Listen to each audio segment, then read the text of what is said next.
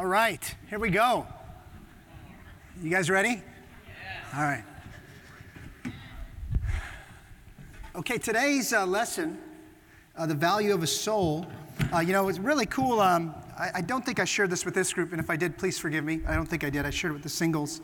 I met Nemesis in the gym 7 years ago, and I don't remember it. And so when we were doing his last study and reviewing, he goes, "Do you remember meeting me?" I said, "Yeah, at church, many different times." No, you met me in the gym when I was in high school and invited me to church in the movie theater, and I literally couldn't remember. And what it reminded me was he had tears in his eyes, I had tears in my eyes. I forgot, but God didn't. I forgot, but Nemo didn't forget. And 6 months later, I met his sister in the gym, and I literally went into the gym that day just to share my faith. I wasn't in there but maybe 15 minutes. And I typically don't share with women. I'm not prejudiced. I just share usually with guys. But that was the only person standing there. And I just invited her, and she was just so soft-hearted, so seeking, so open. She literally drove to Long Beach from the South Bay the next day, came and found us in the front of the stage at Wilson High School, somewhere we don't even normally meet, and studied the Bible, and is now married to a great man living in Virginia. And through Noreen, all of her siblings now are Christians. But it just inspired me, and I hope to inspire you, that every time we share our faith, it makes a difference. The seed may not grow now to your visible eye, but it's always working and it's always growing and God is always moving, and you just don't know what God is going to do. I didn't even know Nemo was studying the Bible because he had kind of come off and on for the last 7 years, but had kept his distance. And then the guys called me saying he's ready. I said, "Who? Nemo. Who's Nemo?" Just because he had come, and I've been, since Thanksgiving of last year, I've been trying to invite him over for dinner, and he never replied to my text. Blood of Jesus, man. And, but he went and spent time with Noreen and her husband in Virginia, and just had a good talk about his life, and he goes, "What am I doing?" And he just decided, I'm going to obey God. And once you turn yourself to the Word just changes you. And I didn't even have to do much, just how much God had worked. Okay. We're going to have some fun today, and we're going to learn a lot in a very short time. We're going to read one chapter of the Bible. We'll look at a few other verses, a few quotes for you. I'll tell you a few stories, and you have an assignment too. So I'd like you to go back and read 1 Corinthians 15, the whole chapter. Maybe read through it once, twice, 3 times, 5 times. Listen to it if you do the audio Bible. But go think about it when you think about the value of a soul. Second thing, answer this question in your mind. If I died yesterday, what would I have hoped for today? If I died yesterday, what would I hope for today? Like, what's really valuable to me? I found this story, and then we're going to read 1 Corinthians 15, our text, and I'll show you a few other verses. I found this story on the internet, and it was very intriguing. This is back from 2001, and you look at their face, and it's, "I won the lottery." They don't look very happy. And I'll tell you why they don't look very happy. Because Martin and Kay taught in England on March 5th, 2001. Kay was a receptionist, and she's sitting in her office doing her thing, and she looks on the TV screen, and it says there's 4 more hours to claim the unclaimed lottery ticket for just under $5 million US, because there's a 180-day window to come claim your prize. And people in the office are talking about it, and she's wondering how that's some poor fool. And then she looked at the numbers, and she realized that's our numbers. And so she calls her husband, and sure enough, they had been playing the lottery twice a week for the whole year. But there's a 1 in 14 million chance that they'd ever win, so they never paid attention to the numbers or the winnings or whatever. And then it got to a point where they just play it mechanically, not thinking they're going to win, and they had won and had never turned in the ticket. The problem was they couldn't find the ticket. And they looked everywhere. For 6 months, the prize was theirs. But they didn't even know it was they should go claim it. And so they tried everything they could. They went to the company and said, "This is us. We can't find the ticket." They said, well, there was a 30-day window before the 180-day window that you had to come and say, I lost my ticket. You're way past that. And maybe we could extend it to 45 days, but you're so far past that, we'll let you know. And so they couldn't sleep. They couldn't eat. They were ticked off. They were frustrated. They were dreaming about what they're going to do with their $5 million, how their life is going to be now. But the bottom line is they never got the prize. They tried enrolling the government. They contacted all the other people that had lost their tickets and gotten their prize. They tried 3 unsuccessful lawsuits. They even tried to get the prime minister involved. Richard Branson of Virgin Atlantic allowed him to go stay at his vacation home just to comfort them because they're never going to be millionaires. Got divorced over it. Depression. Devastated their lives because of what could have been. But it was interesting, their realism led to carelessness. And they forgot to check their numbers one crucial Wednesday night that past September. And I think for us, we don't think about checking our numbers. That our life is short. That we don't know what is going to happen today or tomorrow, the Bible says. There is a LAPD officer that was killed on Western and Torrance a week ago yesterday. 24 years old, just got out of the Marine Corps, just got out of the academy, just got out of training, and he was just going to start in the new division Sunday. That's today. But he was just driving his motorcycle a little bit before 5 p.m. last Saturday through Western and I forget the cross street, and a lady cut him off, went right into the car, dead. And I just thought of, wow, here he was thinking, I got out of the Marines, I made it into the academy, I made it out of the academy, I've got my assignment, baby, I'm starting tomorrow. That's it. And I think, this couple had gotten so used to, you just play the numbers, do your thing, give your $2, whatever it is, but didn't realize what was at stake. And think about what's at stake for us. What is your soul? It's interesting when you do an in-depth study on it because there's a lot of different meanings for the word soul in the Bible. It's used in a lot of different ways, and there's even a lot of just traditional thought in what the soul is. In the Old Testament, the word soul is used 750 times, and it means life or possessing life or the inner life, and it means wind or breath or moving air or empowered by God. And the word soul is used interchangeably for emotions and life-giving breath, and it can be a little confusing when you read about it. Some people think that the soul is separate from the body and the soul separates from the body. Some scholars think that's not a biblical precedent. It's all kind of combined and it transitions. Who knows, really? In the New Testament, the word changed. The Greek word is psyche for soul. And the word in the New Testament means kind of your living being, the mix of your mind, body, flesh, spirit, the total person. Who knows? But Ecclesiastes chapter 12, verse 7 says, dust returns to the ground, and the spirit returns to the God who gave it. So I don't know what the soul is, other than it's part of us that God ignited, that God started. And I do know that our soul will stand before God. In what form? Who knows? But when you read this passage here in 1 Corinthians 15, if you could turn over there, in verse 42, people were arguing with Paul, as they often did, about the resurrection. And our whole faith is based on the fact that there's an afterlife, there's a judgment, there's an accountability, and there is an eternity and a thing that goes beyond these 77 years, 80 years, however long you live. And so the whole chapter, verse 15, is about the next life, the resurrection, judgment, a new body, a transition. You can go back and read the whole thing. And he says at the beginning, if there is no resurrection, we're to be pitied more than all men. What are we doing this for? Why are we denying ourselves? Why are we holding? Really? Come on. And it says in verse 42, we'll just read these verses here, 42 to 54, so it will be with the resurrection of the dead. The body that is sown is perishable, right?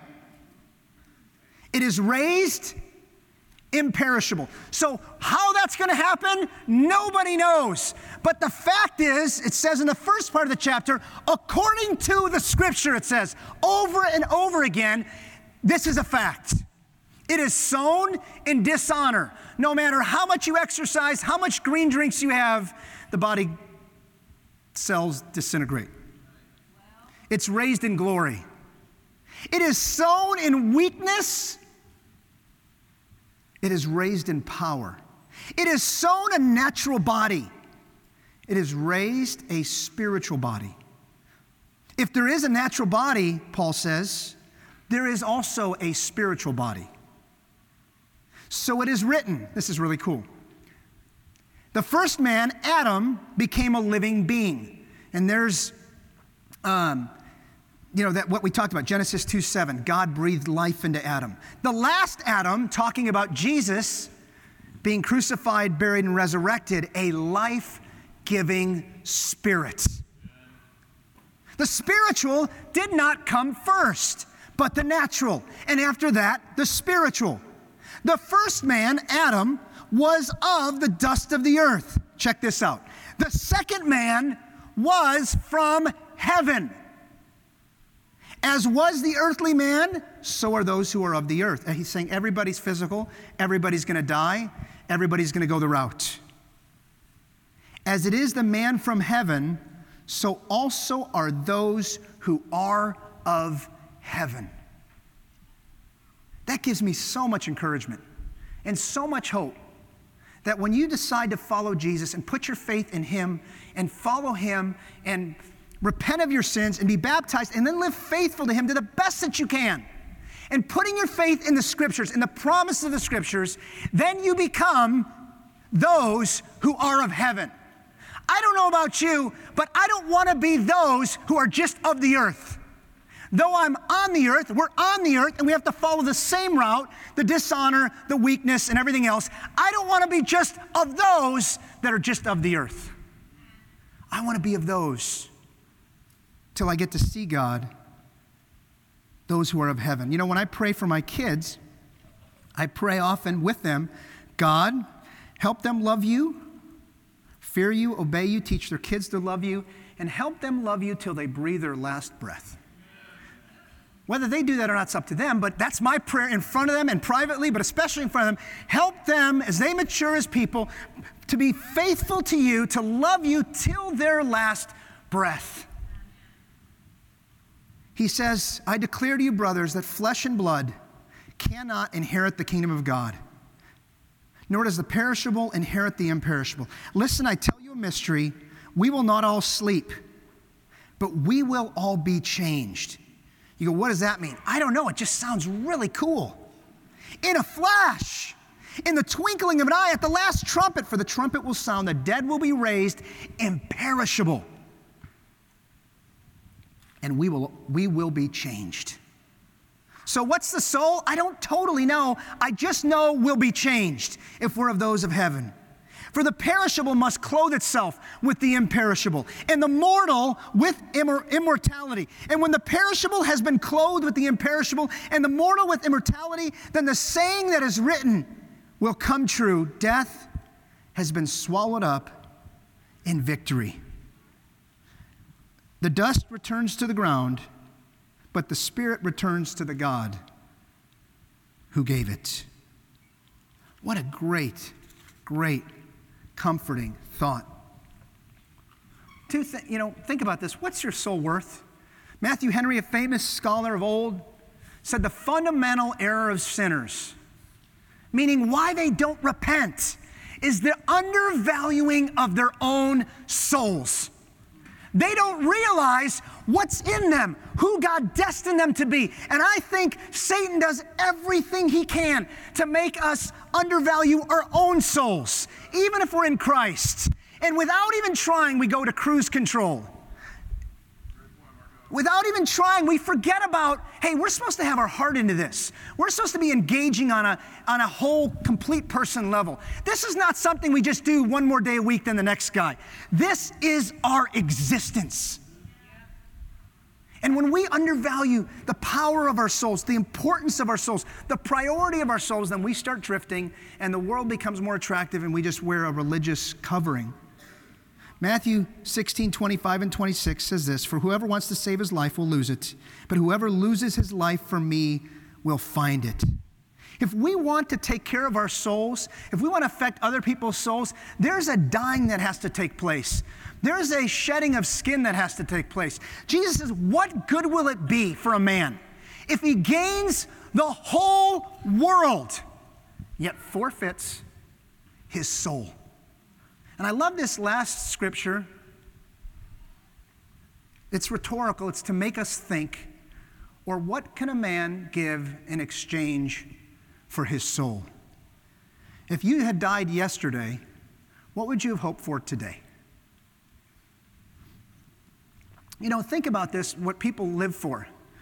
Isaiah says this, why spend money on what is not bread, and your labor on what does not satisfy? What a great question, because we have to live on this earth, but he makes us think, or at least tries to get us to think, why spend money on what is not bread, and your labor on what does not satisfy the soul? Listen, the prophet says, listen to me, eat what is good, and your soul will delight in the richest of fare. Give ear, he says, come on, open your ears. Come to me, hear me, that your soul may live. You know, we have about 40 years of work, maybe 50, who knows? But why make it that's the best, as good as it gets? Why spend your money on just things and your appearance? You know, I was talking with Michelle and the girls about the soul and just how much energy we put on what we can see in the mirror and what other people can see. But what about energy for the soul? It's so valuable.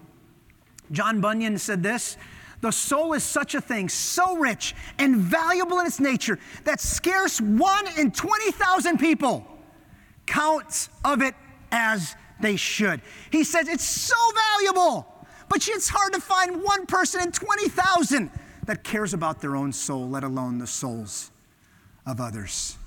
Don't waste your life spending it on things that really don't matter. And I'm not just talking possessions.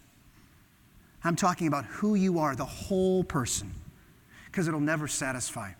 2 simple points to take away today. 1, care for your own soul. It is up to you to care for your own soul.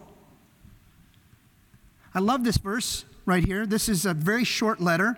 You can imagine on just a little piece of paper. The book of 3 John, it's 1 page, not even a full page.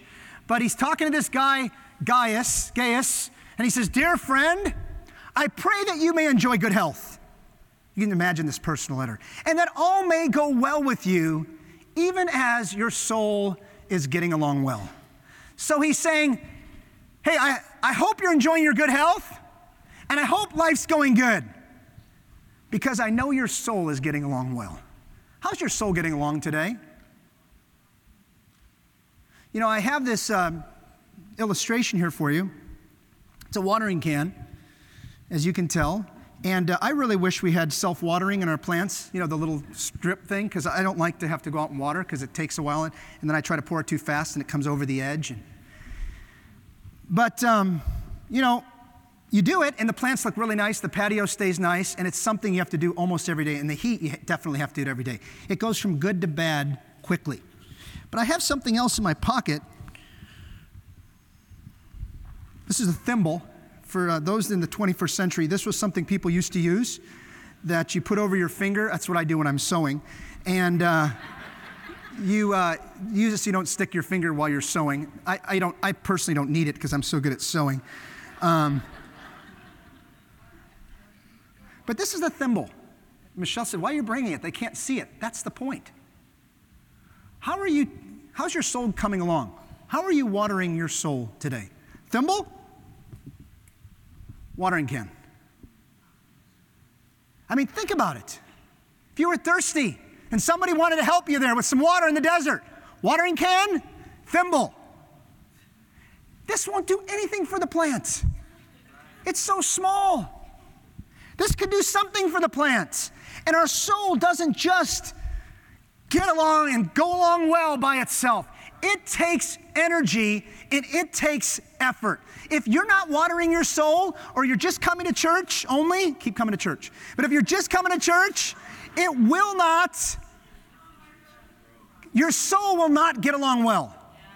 You can go a long time putting on the face, hey, hey, hey, hi, hey. You can do that for a long time. You can give your contribution. You can sound humble. You can look generous. You can help someone out to the car with their stuff. But your soul is very personal to God. And your soul is very personal to you. And no one knows what you're doing with your soul but you and God. So if you're not taking time, and your times with God are only a thimble, just getting a little time with God. Oh yeah. Woo, filled up. If you're not drinking deeply of the Word, if you're not praying, if you're not being open about your heart, if you're not making sure that your soul is getting along well, then your soul's withering just like a plant that you watered with just a thimble versus a watering can. And we need to work hard and work together. Teens, you can start with a thimble. I really want to encourage you.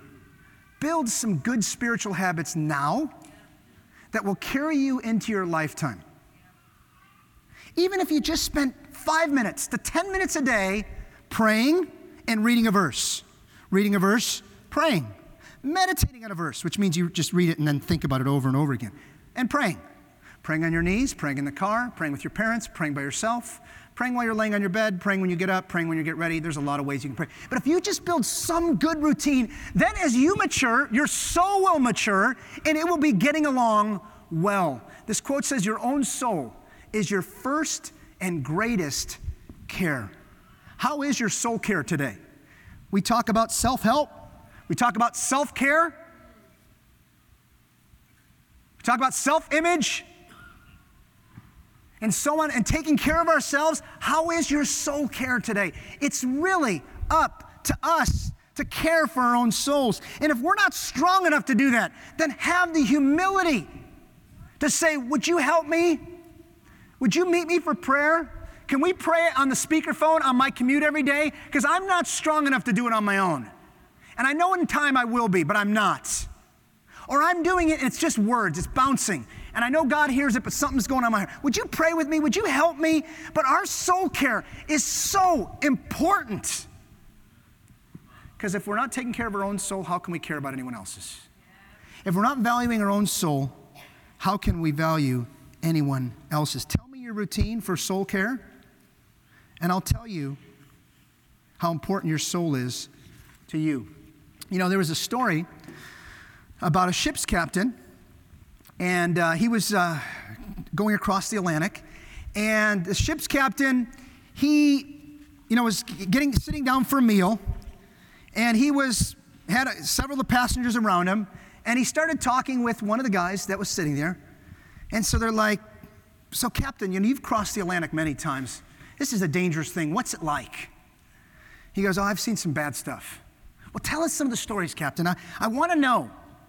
He goes, well, there was one time, probably the worst time ever for me. He said the guy was in the engine room and he was moving the stick and the stick broke. And he pulled the stick out to go fix it. And when he pulled it out, he ripped out a whole piece of the ship, or of the boat, and water just started rushing in. And he kind of panicked. And rather than going and closing the proper door that he was supposed to, he got flustered and he didn't. And like overnight, just in a minute, the ship just started filling with water, where the captain went, oh my gosh, this went bad fast. And that's often how accidents happen, bad fast. And he said, they quickly got a lot of the passengers off on the different lifeboats, but the ship was going down. It's nighttime. It's the rough Atlantic Sea. It's cold. It's dark. There's nobody around. Him and his crew are trying to get on their lifeboat, but the sea is too choppy. It's too dark. The ship is going down. True story. And he's panicking. He's like, what are we going to do? We're not going to be able to get in this lifeboat, and the ship's going down. And he sees in the distance another ship. And so quickly he says to his men, go find a lantern now. And so they're running around, water's coming on. They find a lantern with a candle this big. And he goes, match! And everybody's like, and everyone's wet too, you know what I'm saying? So it's a little problematic. And find a match! And so they go running around, and sure enough, they found one match that was dry. And so these sailors quickly, give it to him. And they hand it down the line to the captain to put it on him, trying to keep it dry and trying to get it lit. So they hand it to the captain. The captain lights the one match. And all the sailors quickly open their jackets to cover the flame. And he lights the small lantern, and he starts shaking it and does his thing, and they get saved. They come over. And it was interesting. The captain said this, I faced many a difficulty and danger, but I had never, ever felt such responsibility as that moment when I had to strike the match. Why? Because there was so much value in that one match. It was the only one. There was only one, and it was the only one. And the story is, that's like our life. You got only one. You got one and only one.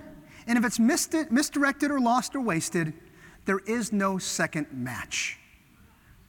God lit it in you. You decide whether you're going to keep it aflame or not. And I thought, what a great illustration for the value and the importance of our soul. Finally, we got to care for the souls of others. We've got to have self-care, soul care, taking care of our own souls, but we've got to care for the souls of others. You know, I was in Costco yesterday, and I don't like Costco. I love Costco because there's some good values if you have self-control. If not, it's all psychological. They have these big baskets. You feel envy for everybody else filling their basket. You buy things you'll never, they throw the mayonnaise out, a 10-gallon thing of mayonnaise, But I do like it for a few items. So if I can be disciplined to pick up the few items and get out. I did do some extra buying yesterday. But I called Michelle and I put most of it back.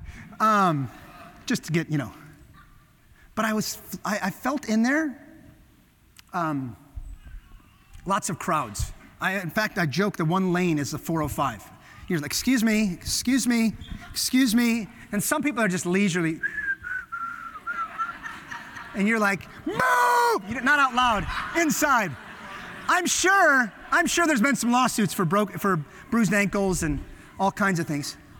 But one of the things I realized, Steve did a great lesson on Tuesday about us, called the commission condition, right? Is that commission? Commission condition. Commission condition. The condition of the commission. Just that many of us have gotten numb to the Great Commission. We intellectually believe it, acknowledge it, but it's not really, when you commission an officer, they're like, okay, that's my mission. And I get all the reasons why. And so do you.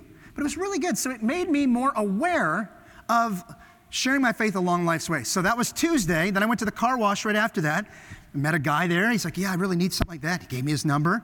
Then Thursday, I went in the gym for 20 minutes. Met a guy. He goes, it's kind of funny you're talking to me. And I'm thinking, no, it's not funny at all. He gave me his number and says he wants to come out with his wife. Then I met another guy who said, yeah, I just finished law school and I just moved here. All in about 15 or 20 minutes. I work out fast. That's why I'm huge. And then yesterday at Costco, I'm like, I don't like people.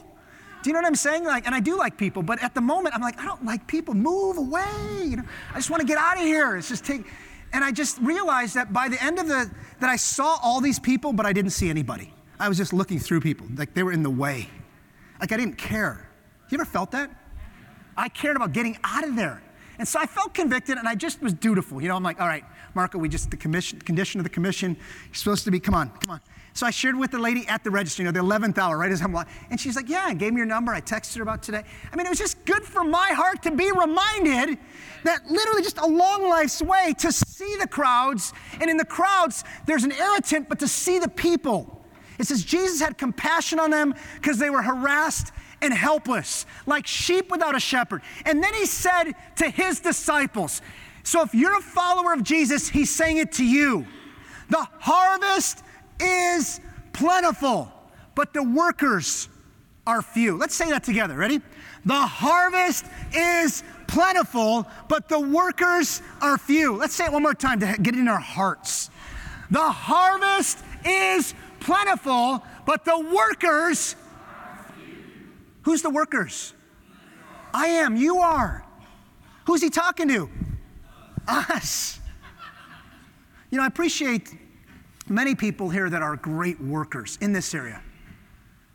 Lisa Payne is an awesome worker in this area.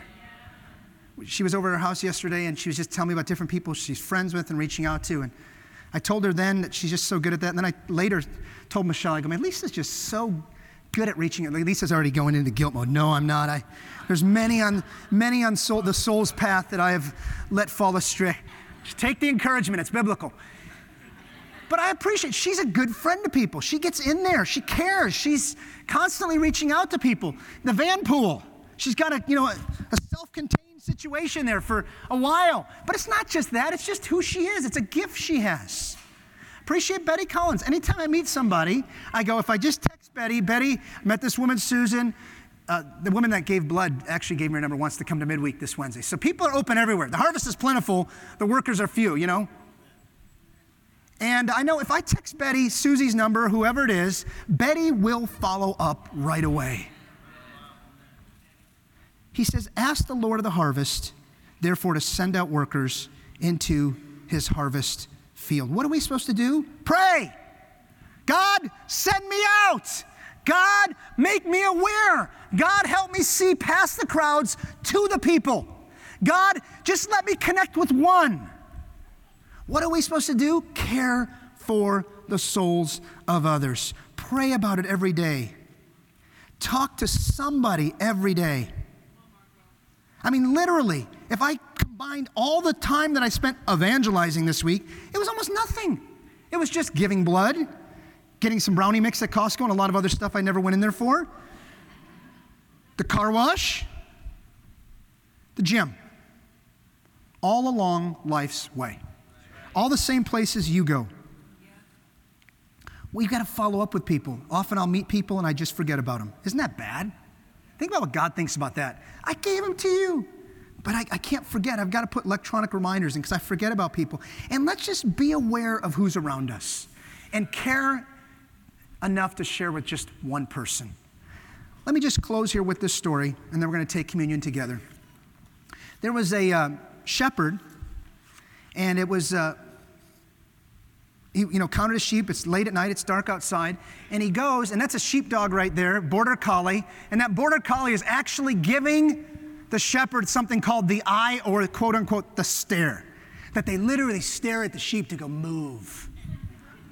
Seriously, go look it up. Steve, I know you already knew that. Yeah, your dogs do the same thing. They've done it to me. That's why I stay back. Because I know my limits. And Bella's giving me the stare. She's tried to lick me. But the snow was falling fast, and he knew, hey, we're 3 sheep short. And these dogs are super loyal and will put their lives above, the sheep's lives above themselves. And he was so well trained that he just told the border collie, it's snowing, it's getting totally dark. He just put his finger out and he went, go! And the dog ran out into the darkness. Came back with one of the sheep. Now there's 2. Sends them out again. Go! He was so well trained. Went out again. Now gone longer. Now it's dark. Now it's snowing heavy. Came back with the second one. Then he told him again, go. Went out again a third time. This time he came back and there was some blood, and he didn't give it much thought on why or what the blood was, but he was happy. He got the 3rd sheep back, got everything in the barn, closed the door, the dog went in. The next day he came in, the dog was dead. And what he didn't know was the dog had fought with wolves to get the 3rd sheep and had gotten injured, but brought the sheep back, and then it passed away in the night. You know, that's what Christ has done for us. He's sent us out like lost sheep. And we've got to ask ourselves, should a dog be more faithful to his master than a human being to Christ? Should a dog be better trained to his master than a human being that's been entrusted, been gifted with their own soul being saved, and then been given the gift of helping others as a sinner have their soul be saved? We've got to be willing to go out in the world and brave the danger, the criticism, the difficulty, the frustration, and be loyal and true to our Master so that we can be faithful to him to our last breath. Amen? Let's, as we go out today to share, let's not just go out today. Let's change our lifestyle. Even if it starts out as duty, it'll quickly change to the heart because God cares that we care. Amen? We're going to take communion right now, and I just want you to meditate on this verse. For the soul to be activated, for the soul to be all that it has to happen, it's like I said at the beginning, there has to be a death that takes place. There has to be a separation. There has to be a cost. There's a sacrifice. And just like you take a kernel of wheat or of corn or anything else and you put it under the soil and it rots, the outside of the outside part rots, it's what's in there. It's what's in the cell, what's in the DNA of that seed that really is what it's meant for. And that's what's in the DNA of us. So as we take communion, let's think about that today. Jesus died so that we could live.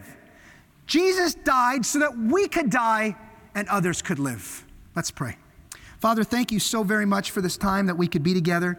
Thank you for this beautiful day. I know it's a little warm today, but it's good to be uncomfortable from time to time.